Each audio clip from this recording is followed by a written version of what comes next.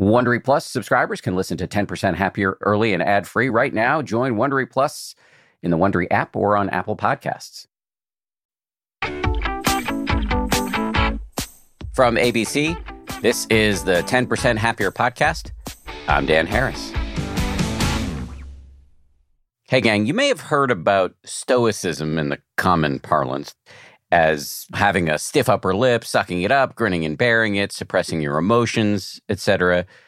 You may have also heard of Stoicism with a capital S, the ancient Greco-Roman philosophy that has become the de rigueur set of life hacks among millennial self-optimizers.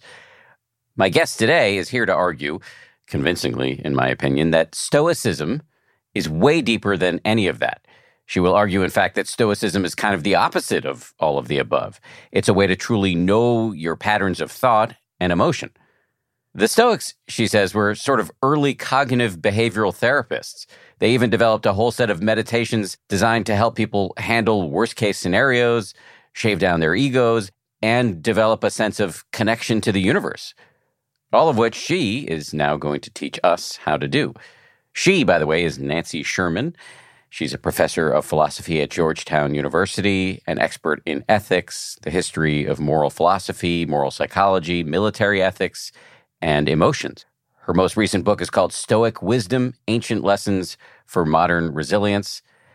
In this conversation, we cover the basics of Stoicism, how and why capital S Stoicism is often misinterpreted these days, a meditation practice called premeditation of evils, which is far more practical than it may sound, and another practice designed to make you feel, quote, at home in the world. One brief heads up, there is a very quick reference in this conversation to suicide. Before we dive in with Nancy, one item of business. If you've been listening to the show for a while, you've probably heard me talk about our companion meditation app, which is also called 10% Happier. The app is a place you can go to practice what we talk about here on the podcast, and you can do so with meditations that are led by some of our most popular podcast guests. It's sort of like science class in college. The podcast is the lecture, and the app is the lab. So whether you're interested in treating yourself with a little bit more compassion, having hard conversations without hurting your relationships, or pausing and taking a breath instead of snapping at your children, you can learn about the skills here and then practice them over there in the app. But just like that college lab section, motivating yourself to actually put in the practice time is hard. Those few milliseconds between closing the podcast app and firing up the meditation app are rife with possibilities for distraction, a new email, a breaking news alert, the temptation to doom scroll on Twitter, whatever. It can all derail you pretty quickly. That's why this show, the 10% Happier podcast, is now available inside our companion app so that you can toggle seamlessly between listening and practicing, learning and doing. So now when you subscribe to the app, you'll be able to transition very easily to meditation right after listening to the podcast. Not to mention, you'll receive access to our many courses, which contain a whole lot of video, our sleep meditations, and the podcast episodes are ad-free. And good news, as promised, the ad-free podcast is available now both on iOS and Android. So to get started, download the 10% Happier app wherever you get your apps and then tap on the podcast tab at the bottom of your screen.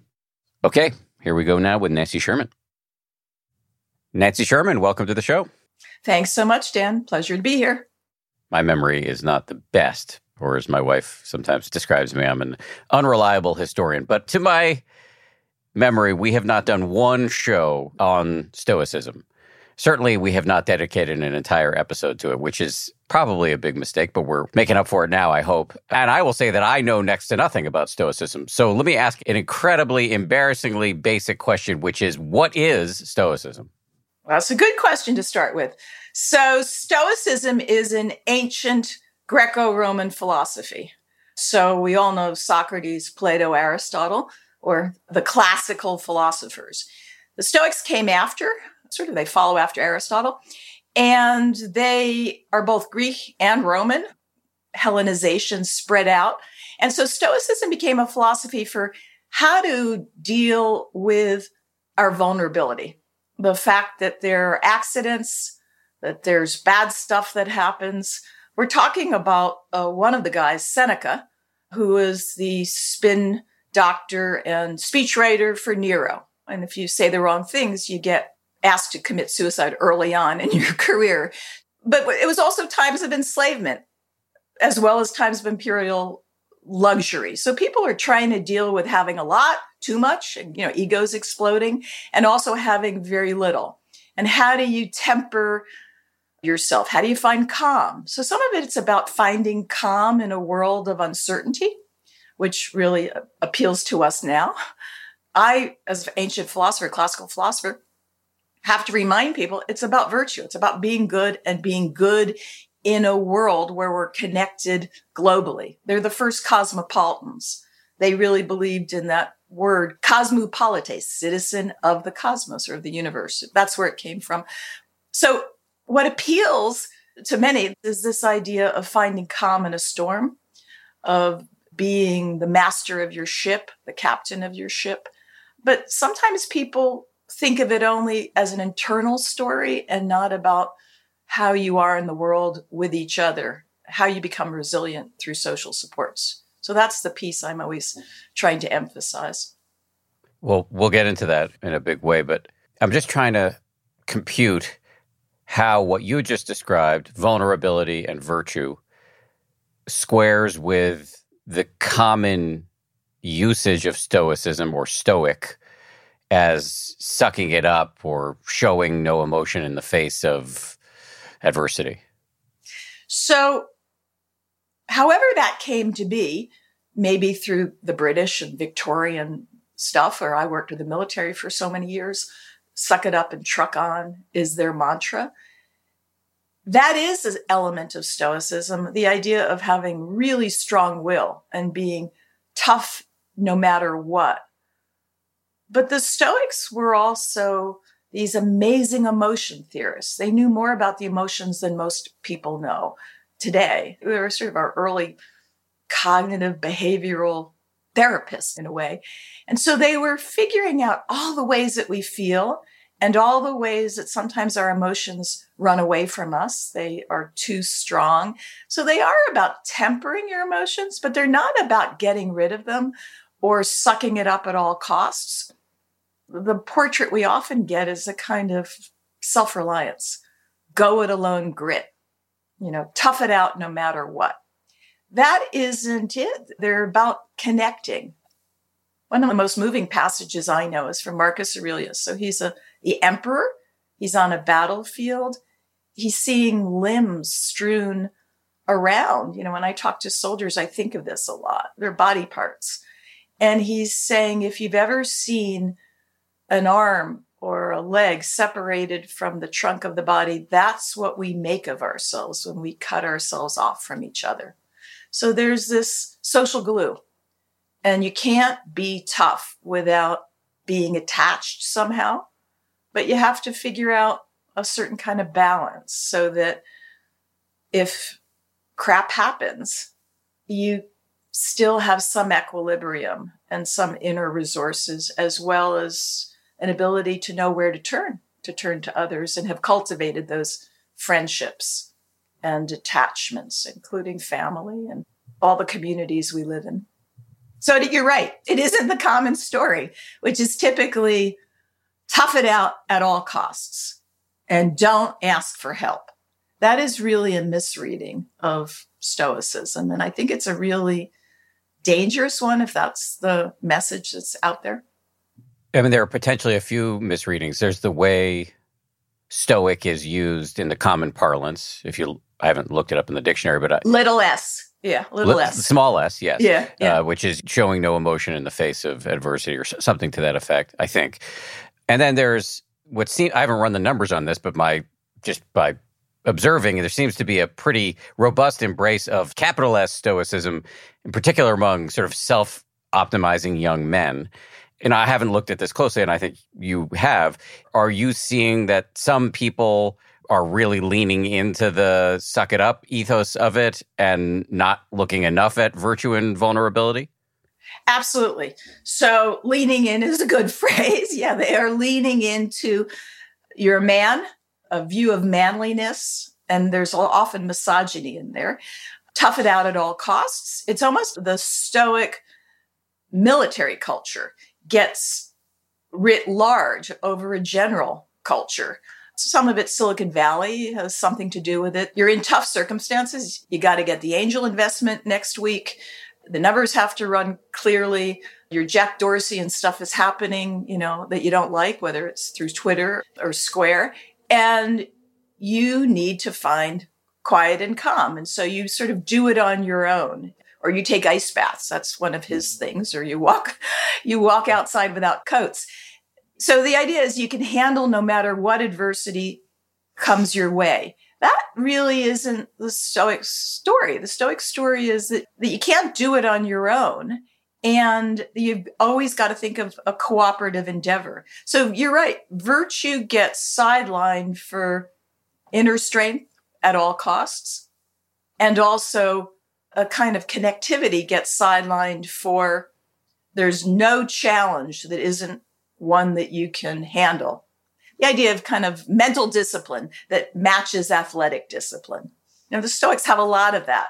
There's a lot of talk about being in the gym and there's no adversity that you can't handle, but they have so many other strands that get sidelined by the idea of handling any circumstance that comes your way. I have to just add, they're coming out of a tradition of tragedy, Greek tragedy, horrible things happen. You lose your kids. You have to sacrifice a kid in order to set sail for the Trojan War if you're Agamemnon.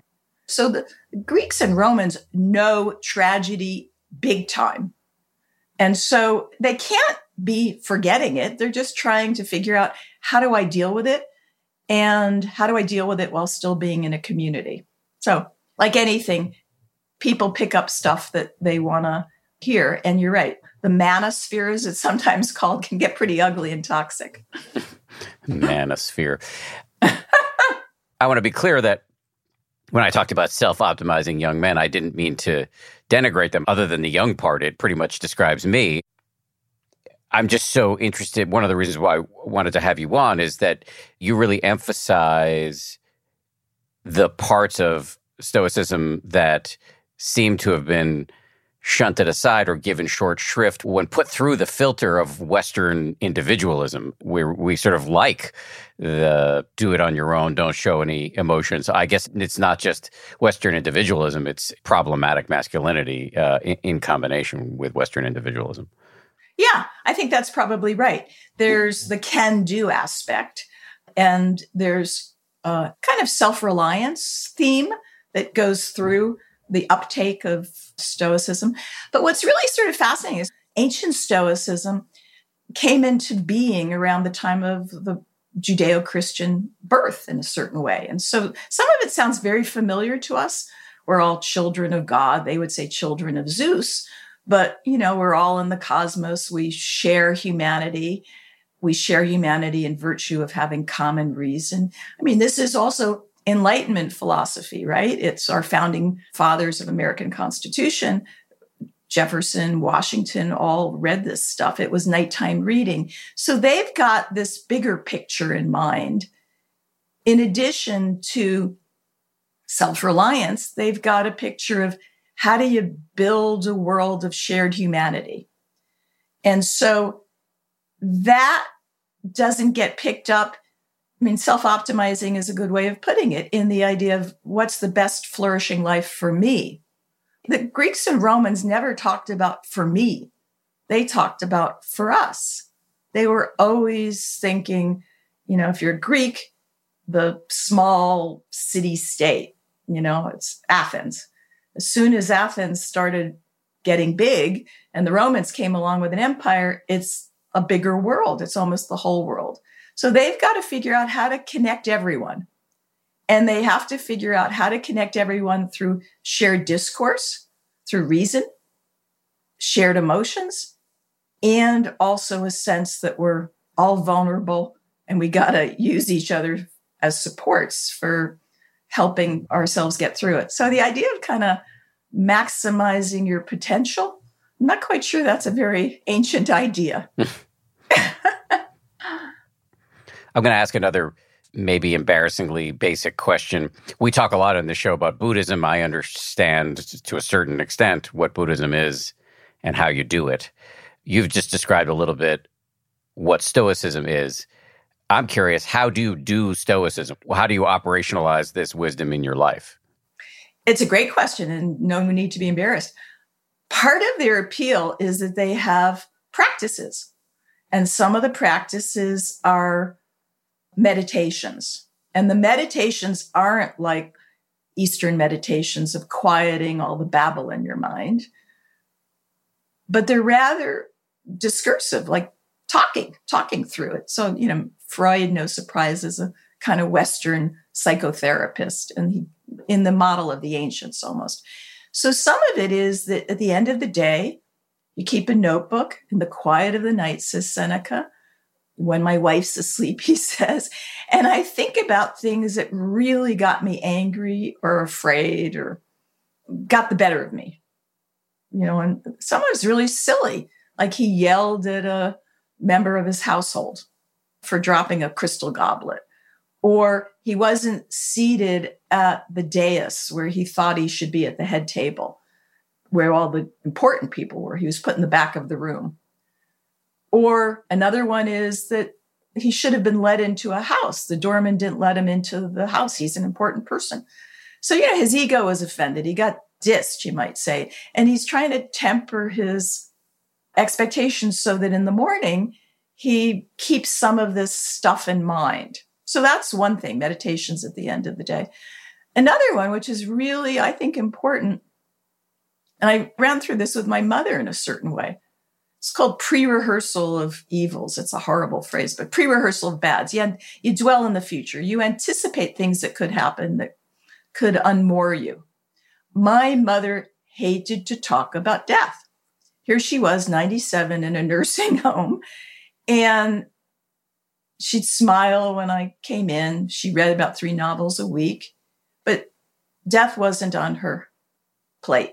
So I said, Mom, did we sign up for the immortality plan when we put you in it was a Hebrew home, when we put you there?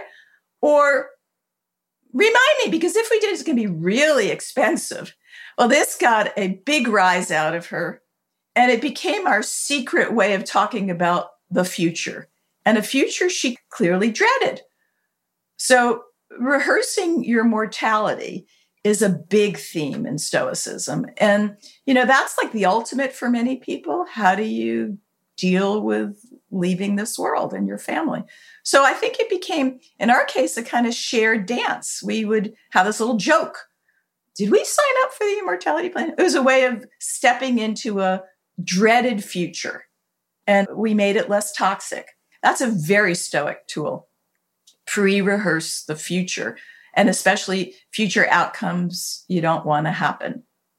Tim Ferriss talks about fear setting. They have you set your fears a little bit by anticipating them. And another thing they have is hedge your bets. It's called mental reservation. When you start thinking of things you want to have, you always have to be adaptive and resilient through being agile. So when you start to think about your plans, like, will my book be a great success? Maybe it won't. You always sort of have this, maybe it won't. You kind of have this clause that you stick in. If things work out, but they may not. And so they're always trying to get you to think in advance about how to be flexible. And I think that really is, for my life, it's so important. I have grown kids, I have grandkids. I can't control their lives at this point. They're terribly successful, by all metrics, but they don't always do what I want them to do. And I got to kind of always sort of say, well, maybe it won't be exactly like that. Very Stoic. Doesn't sound Stoic, right? It doesn't sound like tough it out, take on any challenge, get on the mat with the hardest opponent. No, it's just like you against yourself, trying to figure out what are some of the demons you have to face, and are they as bad as they might be otherwise? I want to go back to these meditation practices because I think this is going to be of interest to this audience, many of whom are meditators. You kind of touched on 3 different practices there, but I'd love to go back and dive a little bit more deeply into each one of them. So the first was, you described Seneca, one of the preeminent Stoic philosophers. At the end of the day, after his wife had gone to sleep, running through all of the ego bruises he suffered during the day. Can you just walk us through how we might practice this in our own lives? Sure. His list looks just like things we might be up against at the end of the day. Were you slighted by someone who you thought owed you a bit more respect? It could have all sorts of tones. In my classroom, it could be graduate students that I want to have respect me more than I think they are, or it could be my kids who I think said something that was hurtful and that bruised me a bit. And, I could start writing a letter to them or an email or a text, but have to hold myself back. And I sort of think, so what was in it for me? Why was I so invested in this? The Stoics are very big on sticky attachments. My phrase, but this acquisitiveness where it's got to work out the way I want it to work out. And I want to think about it that way and that way alone. And I'm invested in this particular outcome or this particular way I want to see things go. In the background of this meditation practice is that the things out there, they use a word that doesn't read well for us, indifference, but it really means they don't really change the balance of your happiness. You got to learn how to approach and avoid without all of that acquisitiveness that we have or outright fear. So be cautious, warily cautious, and invest in things so they matter, but don't invest in it so that it's the be all and end all.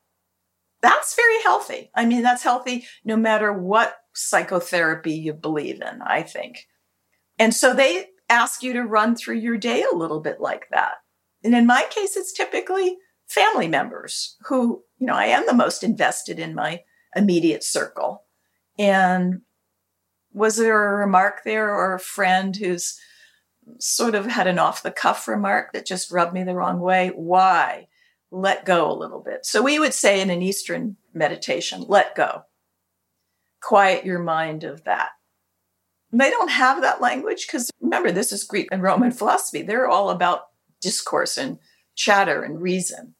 So they ask you to think about it, I'd say more in an older school Western psychotherapy way, put words to it and think about why it's a narcissistic bruise. And some of them are so mundane, like you weren't the guest of honor at the banquet, but you were put in the rear of a banquet hall. I find that extremely useful. And, if you're a diary writer at the end of the day, you do meditation through writing in a diary, as many of us do. It's meant to carry over to the morning, not keep you awake. That's hard. It could easily keep you awake if you gnaw on it and get anguished over it. But the idea is that it would release you a little bit from a poor way of thinking about it or from the misevaluations. They think we really falsely evaluate a lot of stuff. We have the wrong estimates of things. We overestimate our reputation. We overestimate our ability to earn money, to be rich. We overestimate that you want to live forever and make a huge impact on the world. And they go on. These are just the opposite of a kind of more ascetic lifestyle. And they're in that world. They are so in that world. They're in the height of almost decadent Rome at times. They're into power, politics, fame, and fortune. And so it's all the more appealing to them to figure out how to deal with those demons in a certain way that are so interesting. And I think it's different from Eastern meditation because it's chatty and talkative. But on the other hand, it gets at some of the real, I'd say, bad values in many cases. Money's great, but just to accumulate it without helping the world become a better place, I wouldn't go for that.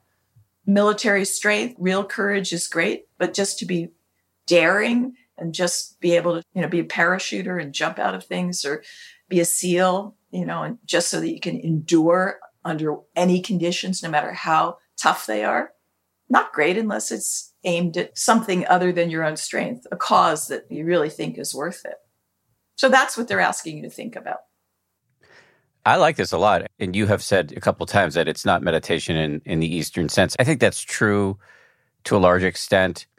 But I would say if you look at the word that the early Buddhists used for meditation, it was, I believe, and people can send me a note on Twitter if I'm totally wrong about this, but I believe the word that was used was bhavana. And that word translates roughly into cultivation. And so what we're doing in meditation is cultivating mental skills. And what I'm hearing here is that at the end of the day, either through journaling or you're just lying in your bed or sitting on a meditation cushion and running through the parts of the day where you got your ego bruised, you got attached, that this has the benefit of surfacing what you call sticky attachments, the psychic crampons on the rock face of life, where we're just holding on to things inappropriately and in a way that just, blocks our ability to be maximally effective, that this can have the salutary effect over time of getting us to let go of stuff that doesn't matter. I think incredibly so. I mean, I've thought a lot more about how do I distance myself, put space between all the things that I know matter in my life. Having healthy children, a healthy grandchildren, a good marriage, a philosophy department that I love and really respect working in, colleagues. And what would happen if some of that kind of fell apart a bit through illness or things not necessarily in my control? How would I adjust a little bit? Some of it is, am I over-investing in stuff I can't control?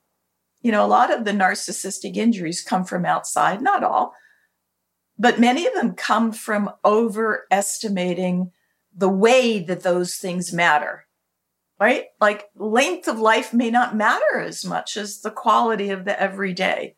That my kids do the things I want them to do in this order and hitting these goals, that really doesn't matter as much as that they're good people and flourishing, right? That sort of thing. So I think the Greeks and Romans are all about thinking of life as a whole. They're not about every single individual action. It's about a flourishing life for us together as a whole. That's a really important thing to do. That's like the bird's eye perspective on the whole thing.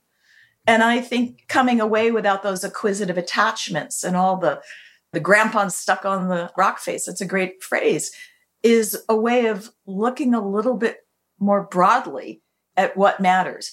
It's also, though, value checks. Am I really valuing the right things? That is critical. Am I investing in the right things? Am I going just for more zeros after the dollar sign? Or am I going for, that's a good person. I like this community because we do good things. And that's why I'm part of this community. I've thought about this a lot lately because I think of who's very stoic in my world. And a lot of them are military guys. But they're not always stoic for the right reasons. They do all this social outreach, but they always think that what matters is their courage at all costs, strength. I will never break. I will be bulletproof, and I can do whatever is asked of me. And that's the measure. Well, that's not the measure. And so if they are hard on themselves because they think they have to be bulletproof, that's another place where you would check yourself in journaling. Do I think I'm invincible? You'd be surprised how many people think they're invincible. Or a popular term these days, anti-fragile. Who's anti-fragile? Who's invulnerable? But we like to think of ourselves as never breaking, especially in public. And the Stoics would dispute that. They would dispute the idea that you're invincible. They're trying to help you deal with vulnerability, but they're not trying to make you invulnerable. We all want to deal with vulnerability. I don't know who doesn't. You show up at your doctor's appointment and all of a sudden the blood work comes in and doesn't look so good. And, that's crushing. You get the news. Well, what's the next step? How am I going to adjust to this? Or I thought I had a classroom that felt safe for everyone, but maybe it doesn't. You're teaching on Zoom and you get everyone in their bedrooms, closets open, other people with 4-poster beds and fluffy things all around. You see all the difference. You got to make it comfortable for everyone. And that's a challenge. It's being reflective. Now, I will say the downside of being overly reflective is it could keep you awake at night. So you can't beat up on yourself. And so that's a fine line we have to find between wanting to be good and being good to yourself. So anyway, I think about that a lot because it's very easy to get, a bit neurotic about all these challenges to become a better person. How do you personally walk that line in light of your study of Stoicism? I think I try to mix it a little bit with the Eastern idea of quieting my head. I meditate in the morning. I don't talk to myself, or if I catch myself talking to myself, I try to stop being so litigious through mantras or the like. And I often think in a journaling way that I definitely try to think what values matter the most to me and which ones are sort of holdovers of stuff that I really can let go of. I think as you get older, it's a little easier. You're not on the path of my career's got to go this way. And if I don't make these next steps in whatever ladder you're on, blink, that's that. I don't think I have that same push. So I think if you do, you have to keep asking yourself, which values are you going for? And which ones should you sort of think are a little bit more, I don't know. It's a horrible word, indifferent, because we already say indifference, like apathetic. But what they mean is figure out how to select health, disselect bad habits or disease, but don't get so hooked on health that if you get some bad news, it's the end. You're done in. You can't let go. I think of it as the right kind of almost sort of like behavior modification approach, and be warily cautious in avoiding, but don't cling. Cling so that you can't let go. It reminds me of how the Buddhists use words like dispassion, non-attachment, disenchantment in a positive way. Yes. I think there's a lot of similarity, and in a future book, I actually want to join up with a colleague and think about this. I practiced Buddhist meditation for a long time and have read a lot of sutras and also secondary sources. And there's a lot there. They do have this sense of selflessness. It's just not Greek and Roman or Stoic. So the Stoics think of, you don't disappear. Your reason is what's going to be your guide in life. They're Western philosophers in that regard, and in a tradition of thinking about how to make the world a better place through your reason in conjunction with others, a kind of commonwealth of reason. Cosmopolitanism really is about all of us together in cooperative, rational endeavors. I don't think of that as particularly Buddhist. I may be mistaken on that. I think of the idea of kind of disappearing a bit in meditation so that you become less important in the flow of things. Or as a student of Greek philosophy, there's always the best part of your psyche is reason, whether it shows up in your emotions through kind of emotional intelligence and smart emotions, or it shows up in being prudential, or it shows up in being planful, or, as we were saying before, rehearsing some of these bad things you don't want to happen, but thinking about them, dwelling in the future. So you're always really engaged with your mind. There's a lot of mental effort that goes into being a Stoic. In some ways, I think of retreats and silent retreats as ways of really tempering down some of the heavy mental lifting. I might be wrong about this. I don't know enough to say whether you're wrong or right, but I'm intrigued by this thing you said about, in Buddhism, there's selflessness, which is an extremely difficult concept to grok. It essentially Actually, essentially is the wrong word to use, because the argument is that we have no essence. That, yes, on some level, Nancy Sherman exists. I can see you on my computer right now, and our listeners can hear your voice. On some very obvious level, you, Nancy, exist. However, if you close your eyes and look for some core nugget of Nancy-ness, you won't find it. The analogy that sometimes gets made is, you can look at a chair, that chair exists, you can trust that you can sit in it. But if you took a high-powered microscope, you'd see that there is no essence of chair there. It's all spinning subatomic particles. And so, yes, as I understand it, Western philosophy doesn't go there either intellectually or experientially, because that's the key part of Eastern practices, is they really takes you to this essencelessness, this selflessness experientially. But what's the practical ramifications? Well, one of them, as far as I understand it, one of the practical ramifications of seeing that you don't have a self in the way you thought you did is that then you're a better player in the broader community. And that exists in a prominent way in Stoicism. And so I'm wondering whether on some level the Stoics are reasoning themselves toward the same, or at least one of the key outcomes that the Buddhists would have us experience ourselves toward. I think that's absolutely the case. Metaphysics aside of who we are and whether we exist because of our essence or the essence is there because we exist, they are the first to really talk about a cosmic city, a global city, a way in which, now here's a bit of an essence, because of our reason, we all are players in the same world. Yeah, they have trouble, of course, with their social conventions. They believe in enslavement. They have more servants than Downton Abbey would have. It makes Downton Abbey look shabby. But they think that we all can contribute in some way, and that the world works more smoothly if we think of ourselves as in, they use sort of Plato's term, a republic.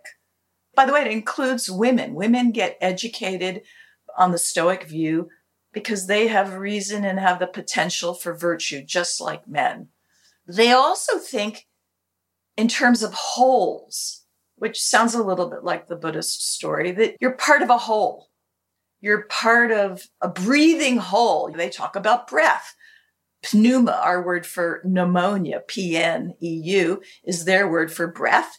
And it's what your psyche is filled with breath.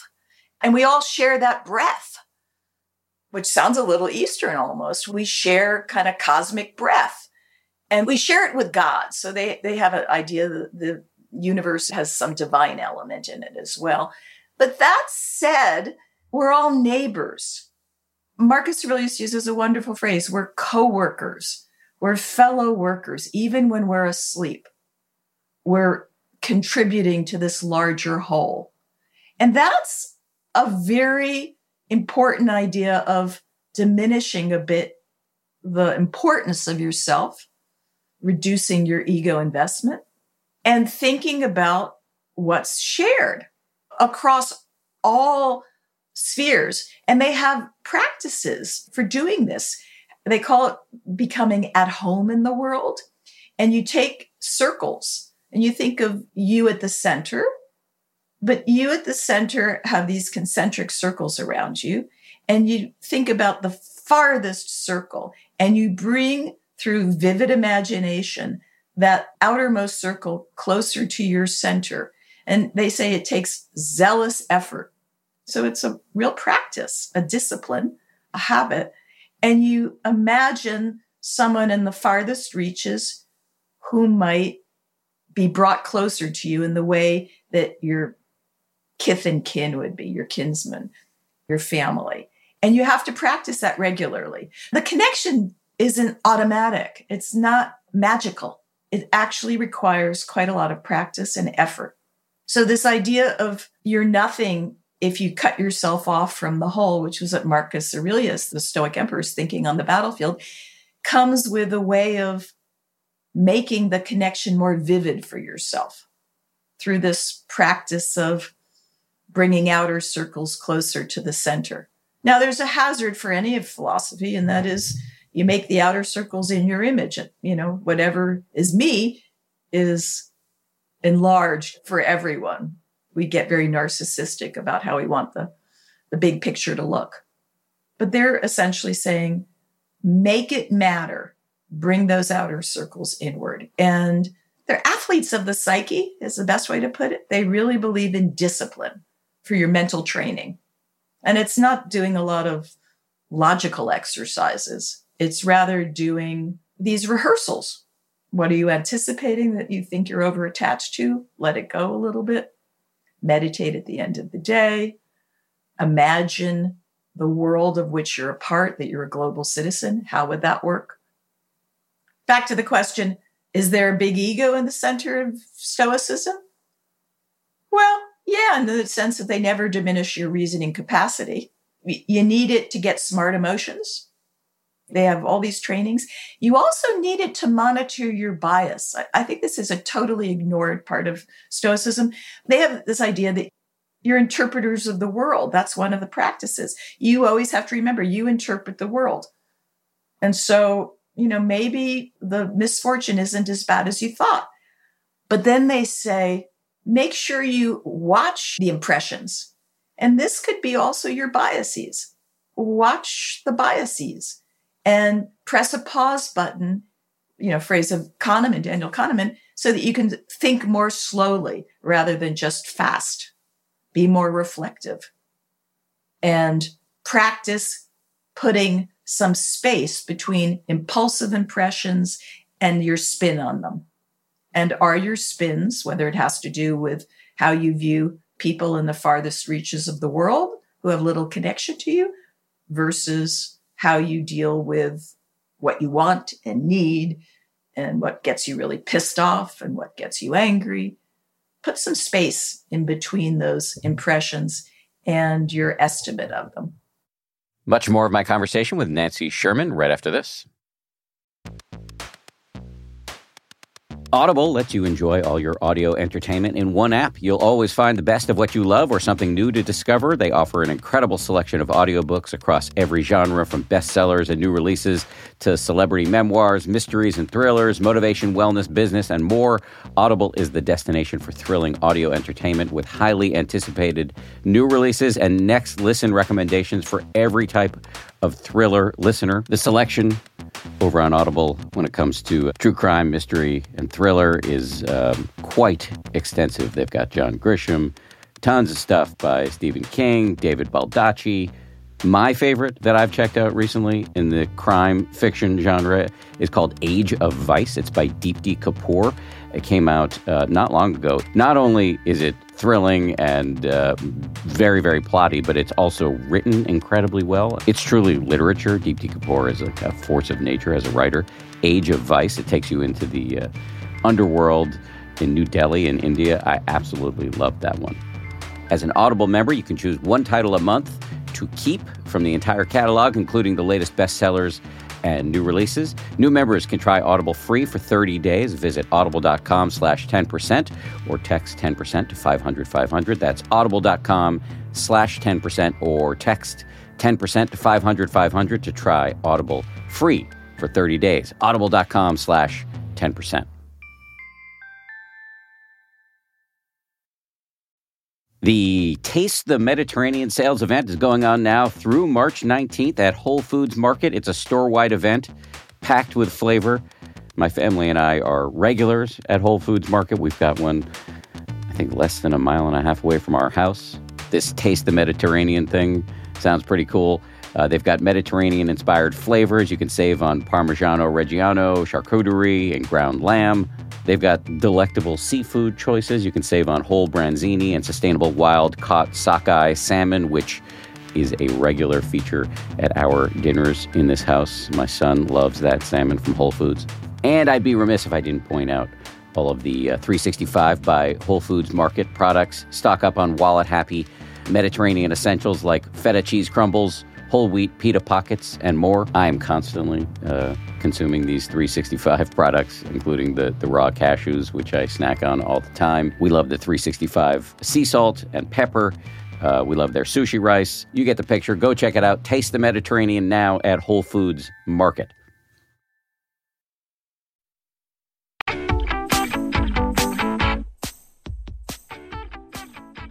So there are a bunch of practices I want to make sure that we get back to and get more granular on.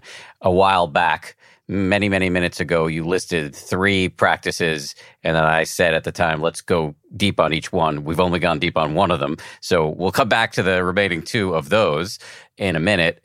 But you then went on to list 2 other practices, the circles practice, which I also want to talk about, and you referenced this practice that can help us shave down our biases.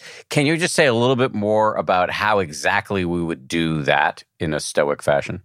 So the Stoics have this idea that you have all this stuff coming in, and they call them impressions. And many of those impressions are really fast. Impulsive is their word. They call them impulsive impressions. And part of the attraction to Stoicism is they put so much attention on your effort, your will, your discipline. And so they think that if you can, it's a technical term, I'll use it, not assent or say yes to some of those impulsive impressions, that I've been dissed, that someone is inferior to me, that someone is the way they are because of their choices, or you name your favorite bias or prejudice, unreflected impression. They say, monitor your patterns of attention. It could be through nighttime meditation practices.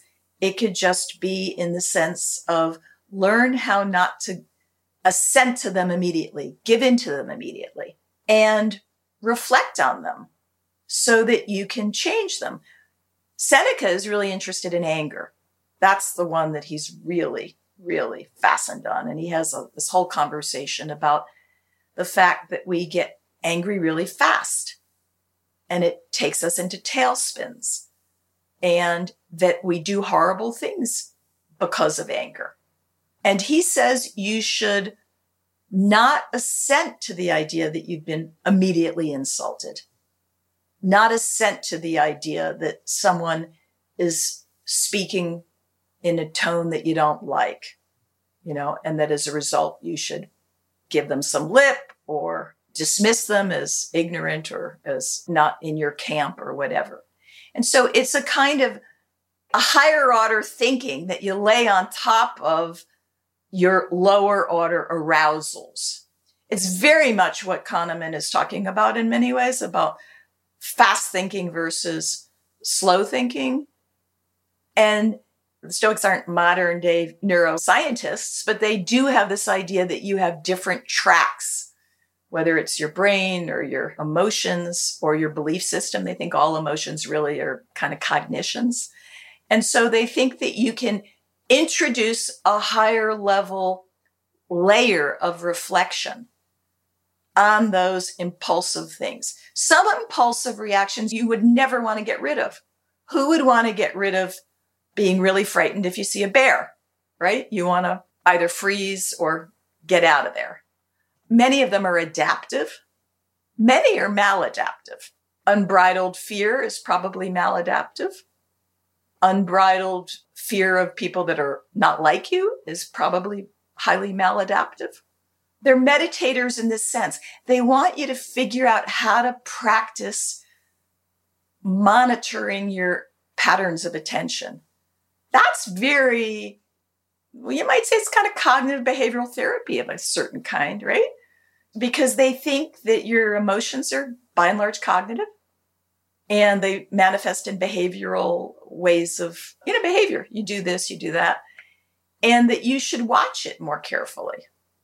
Now, some turning green in a storm, blanching when someone shames you, some stuff you can't control. It's your autonomic system talking.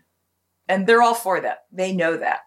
But other things you might be able to control, like some of the expletives they say that come out of your mouth when they shouldn't. I mean, that's one of the examples Seneca gives. That's language that was impulsive. You should kind of curb it a little bit. So here's how I see it. all those people that think Stoicism is just about me and my way of minimizing the impact of the world on me so that I can be in more control and I can just sort of, the world is as it is and I'm the captain of my ship. No, the Stoics are actually saying we interpret the world and we interact with that world. And it's through our interpretations. And we control some of those interpretations and change the world. It's not just a philosophy of resignation and acceptance, which is often how it's interpreted as. The world sucks. I'm here. I have to deal with this deprivation. I'm going to make the best of it. I'm a POW. People I've interviewed. That's my fate. I'll accept it. I don't think so at all. I think they believe in changing the world, not just accepting it. And you change the world through the lenses that you wear. They think sometimes you better change the lens that you're wearing because you may be distorting the world.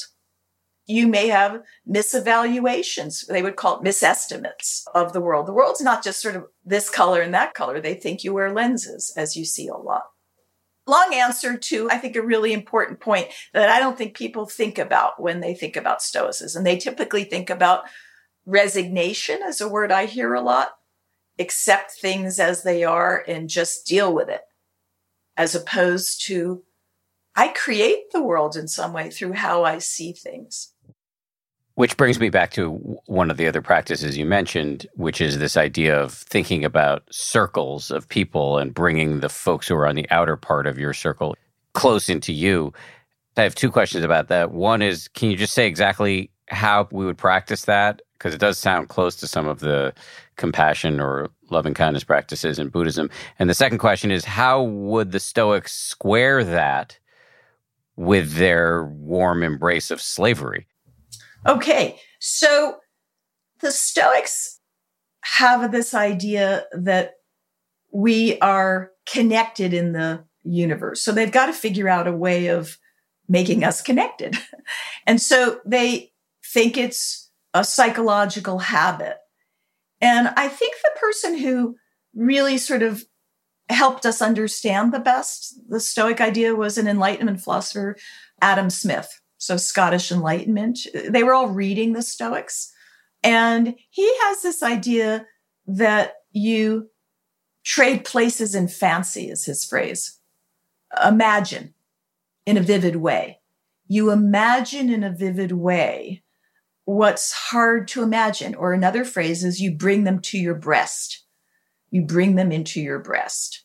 And so that does get the compassion idea going. For Smith, it was empathy. He used the word sympathy. It's not our word, but it really is more empathy.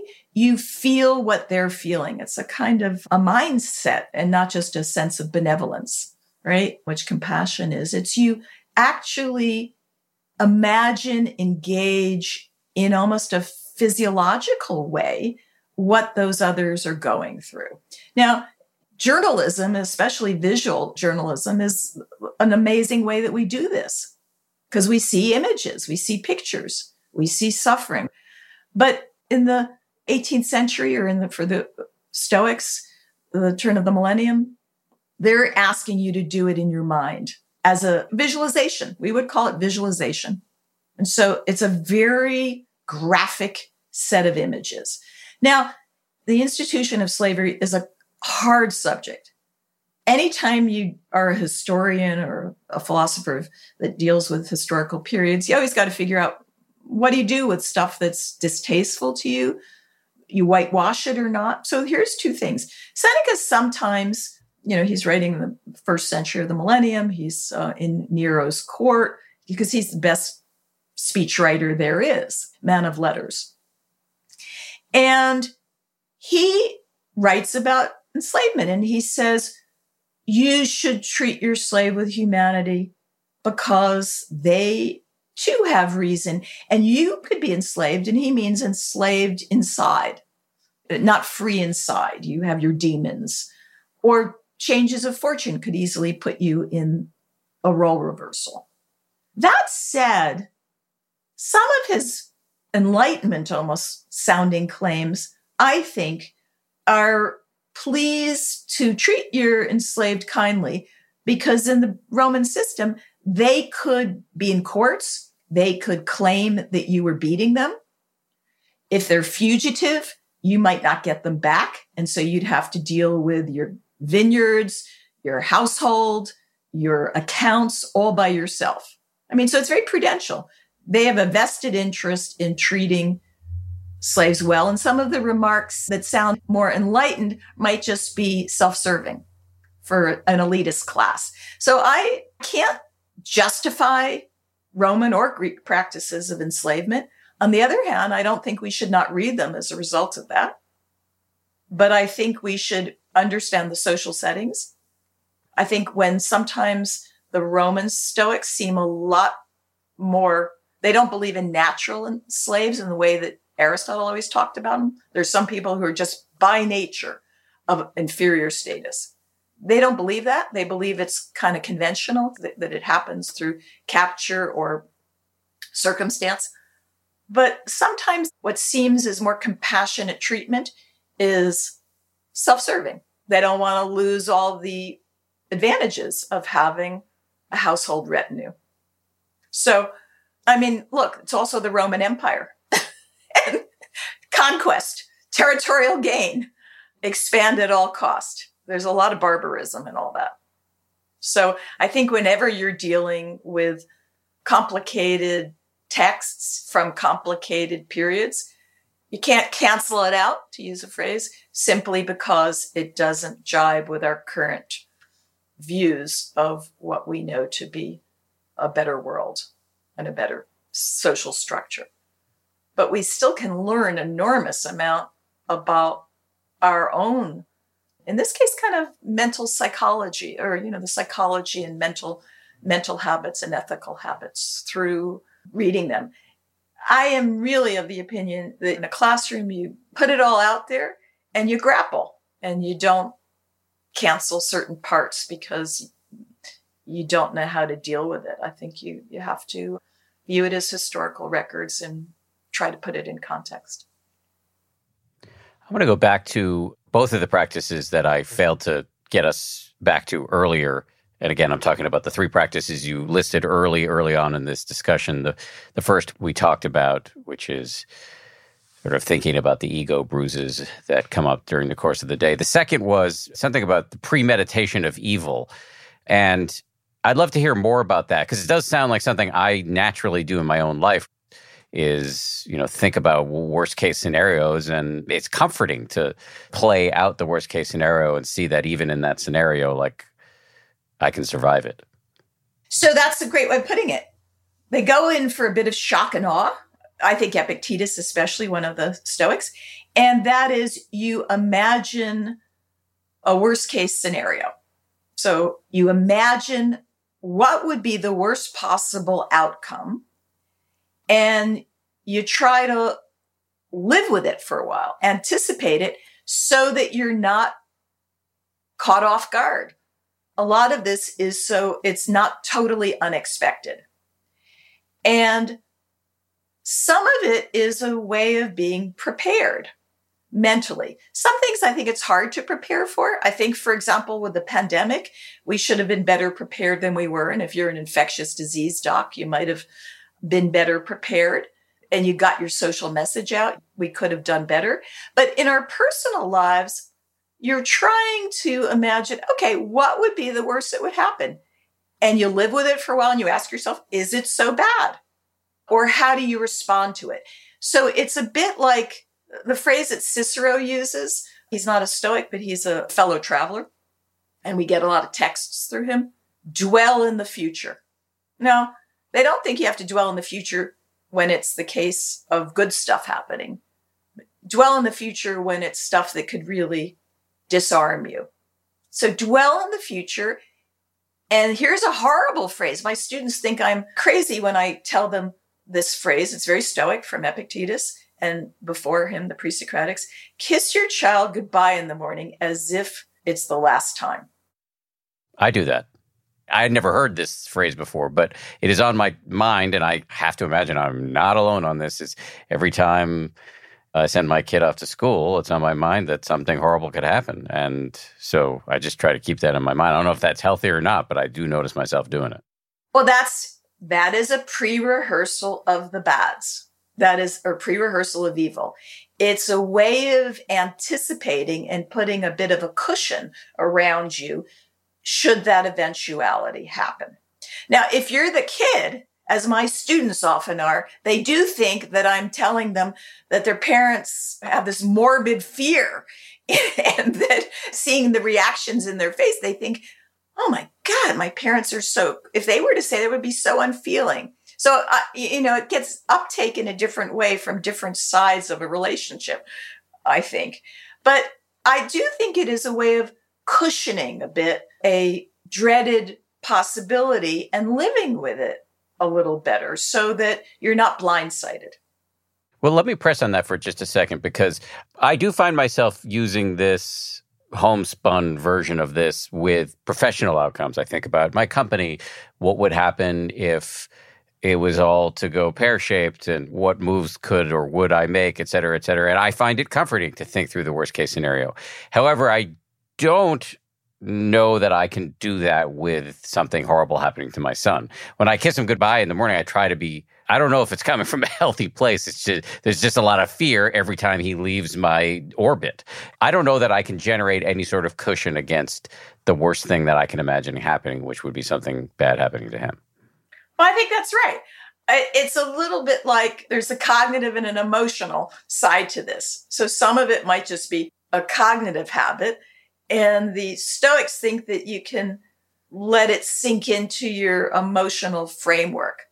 Now, should something horrible happen, they also have this other, it's not a trick, but another tool in their toolkit. And that is that we have this community of support that we have to remember. And I think that is part of the mental apparatus. So they have this idea that you go through worst case scenarios and almost live them so that could they happen? It's a little bit like, well, think of how you train folks on the battlefield. You're always going through virtual reality setups so that the scenario could be one that you would face then, and how would you deal with it? So they're not unlike that. Survive, evade, resist, escape, this kind of training for folks that could be paratroopers or the like. You got to be able to live it a little bit in order to know how to deal with real deprivation. So I think that's a reasonable tack. Don't be blindsided. Don't be naive. Think about it. I just will put a tiny little addendum to this idea of dwelling in the future or pre-rehearsing the bads. And that is, they're non-consequential. So they don't want you to dwell on consequences. They want you to dwell on the doing, on the striving, on the living, as opposed to just the outcome. And, that's a way of reorienting your head and your thoughts so that outcome optimization isn't all you're thinking about. It's more, did I do my best? Did I strive the best way? Was I good? Not just in the sense of professionally good, but ethically good as well. And that, I think, is a rather important addendum, as I say, to the worst case scenario practice. I've made clear early on that I don't have the best memory. So I think the third practice you talked about was, and this is at the beginning of the interview, was something having to do with mental reservation. How do we do that? It's a kind of hedging your bets. So here's a really simple example Seneca gives you. You want to go out for a boat ride, but you say, I will go out for a boat ride unless it rains. So you have this little clause you stick into your thinking, again, where you're anticipating a bad outcome possibly, or that it might not happen. So you're imagining or getting yourself used to the idea that you might not do it. It might not work out that way. And when you set out with your intentions, your plans, your strategies, your life goals, you always stick this kind of hedging your bet in so that you can be agile or adaptive. You're not fixed on an outcome. You're fixed on rather doing your best, striving, putting your best effort out there as opposed to getting the desired outcome. I will have a picnic today unless it's inclement weather. We typically don't think about that. You think about, I want to have a picnic, or you're dealing with kids. Or yourself, I want this to work out well. I want it to be a glorious day. I'm planning a wedding. It's got to be outdoors right now. We're in a pandemic. I don't want it to rain. And you're so focused on that and fixed on that outcome that if it rains, you'll be really disappointed. Your face will just go crazy. You might burst into tears and you'll ruin it for everyone. It's a rather simple thing, but it's called mental reservation. And they have it kind of in a way, stick an if clause in there or an unless clause. This will be my plan unless da-da-da-da. I think of it as agility, adaptiveness. And when I think about being resilient, I think we know that it's a real key to resilience, to be able to switch your life goals, your life plans a little bit if things go a certain way, be able to imagine a slightly different course of action with regard to a family or, if there's an unforeseen event. So it's a kind of agility. Mental agility is really what they're out for as a mental habit. Practice mental agility. Sometimes Buddhism is called advanced common sense, and I could see how you might apply that description to Stoicism as well. Let me end on a light note, or what I think might be a light note. I noticed in reading my prep doc, one of my colleagues, Gabrielle, put together a little document for me to prepare for this interview. And one of the things that I noticed in the document that caught my attention was teasing. Apparently, the Stoics thought a little bit about teasing. In what way? The Stoics are often portrayed as heavy, humorless, and all about stiff upper lip, British style kind of Stoicism. But they're also about being able to face outcomes well, even though they're not the ones you want. And some of that requires a lightness. So I certainly was thinking of that when I was trying to prep my mom for her last days at age 97. And, we sort of made a joke of mortality. It wasn't going to be forever. And how are we going to get through it? And that, I think, is an important part of being Stoic. Another way of, you can think about this is, I think of the Stoics as also creating partners in life. So, and it's not quite teasing or lightness, but they're really about forming a cadre, if you like, fellow partners. And you can't have fellow partners unless you sort of take yourself a little lightly. You're not the center of attention, and you view them as really sort of on your wavelength a bit. So when you think about Stoics as creating partners that have zest and want to live well, that's part of it. Seneca was a letter writer. He was writing to his friend Lucilius. He may never have sent the letters, and he's a moral tutor. Some of it can be a little chastening, but he also sort of is joking around a little bit. I noticed you didn't eat your lunch today. Maybe you should have eaten your lunch today. I mean, he's creating a social bond. I'm waiting for that letter to come. I didn't receive it. Did you forget to write to me? It's a sort of a reminder that this is a very human philosophy. It's also a reminder that the Stoics, they have emotional skin in the game. They're not stripping us of that emotional stuff. They know that you build social capital on many levels. And one of the levels is clearly by knowing that humor comes from reason, and reason is how we get connected, and they're the stuff of emotions, and having a light sense of life is kind of a part of it. I also, just on that note, I think of Seneca, and he's dealing with Nero. He's trying to meditate at how he's going to deal with the end of his life. And at the end of his life, in a Rubens portrait, he's surrounded by his friends. He's not alone. He's not smiling, but he's surrounded by his friends. And so friendship, connection, sometimes with humor, is a way to think about being Stoic, not just stiff upper lip, pull your socks up, that kind of thing. Nancy, thank you so much for Stoicism 101. just as we close here, for people who want to learn more from you, can you please plug your books and anything else that you put out into the world that people might want to access? Sure. So the most recent book is Stoic Wisdom, Ancient Lessons for Modern Resilience. And that will give you, I think, a really easy walk through Stoicism 101. There's an earlier book, Stoic Warriors, but I think Stoic Wisdom is it. I've got pieces that were in the New York Times, the Washington Post, but you can find much of that on my website, nancysherman.com. Really appreciate your time, Nancy. Thank you very much. Thank you so much, Dan. It's been a pleasure. Big thanks to Nancy. It's great to talk to her. This show is made by Samuel Johns, Gabrielle Zuckerman, DJ Kashmir, Justine Davey, Maria Wertel, and Jen Poyant, with audio engineering by Ultraviolet Audio. As always, a hearty shout out to my ABC News colleagues, Ryan Kessler and Josh Cohan. Thanks for listening. We'll see you soon. If you like 10% Happier, and I hope you do, you can listen early and ad-free right now by joining Wondery Plus in the Wondery app or on Apple Podcasts. Prime members can listen ad-free on Amazon Music. Before you go, tell us about yourself by filling out a short survey at Wondery.com/survey. If you travel, you know when it comes to love. See you soon. Can't wait. The sky is no limit.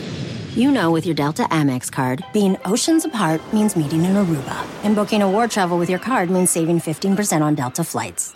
You know kissing under the bridge of sighs guarantees eternal love. Because you're the long-distance lovebirds. It's why you're a Delta SkyMiles Platinum American Express card member. If you travel, you know. Take off 15 discount not applicable to partner-operated flights or taxes and fees. Terms apply. Visit go.amex/you-know. Hey grown-ups, the Cat in the Hat Cast is a new podcast from Wondery, perfect for the whole family. Join the Cat in the Hat and your favorite Dr. Seuss characters as they get whisked away on a new adventure every week. Fish dreams of creating his very own polite and quiet podcast.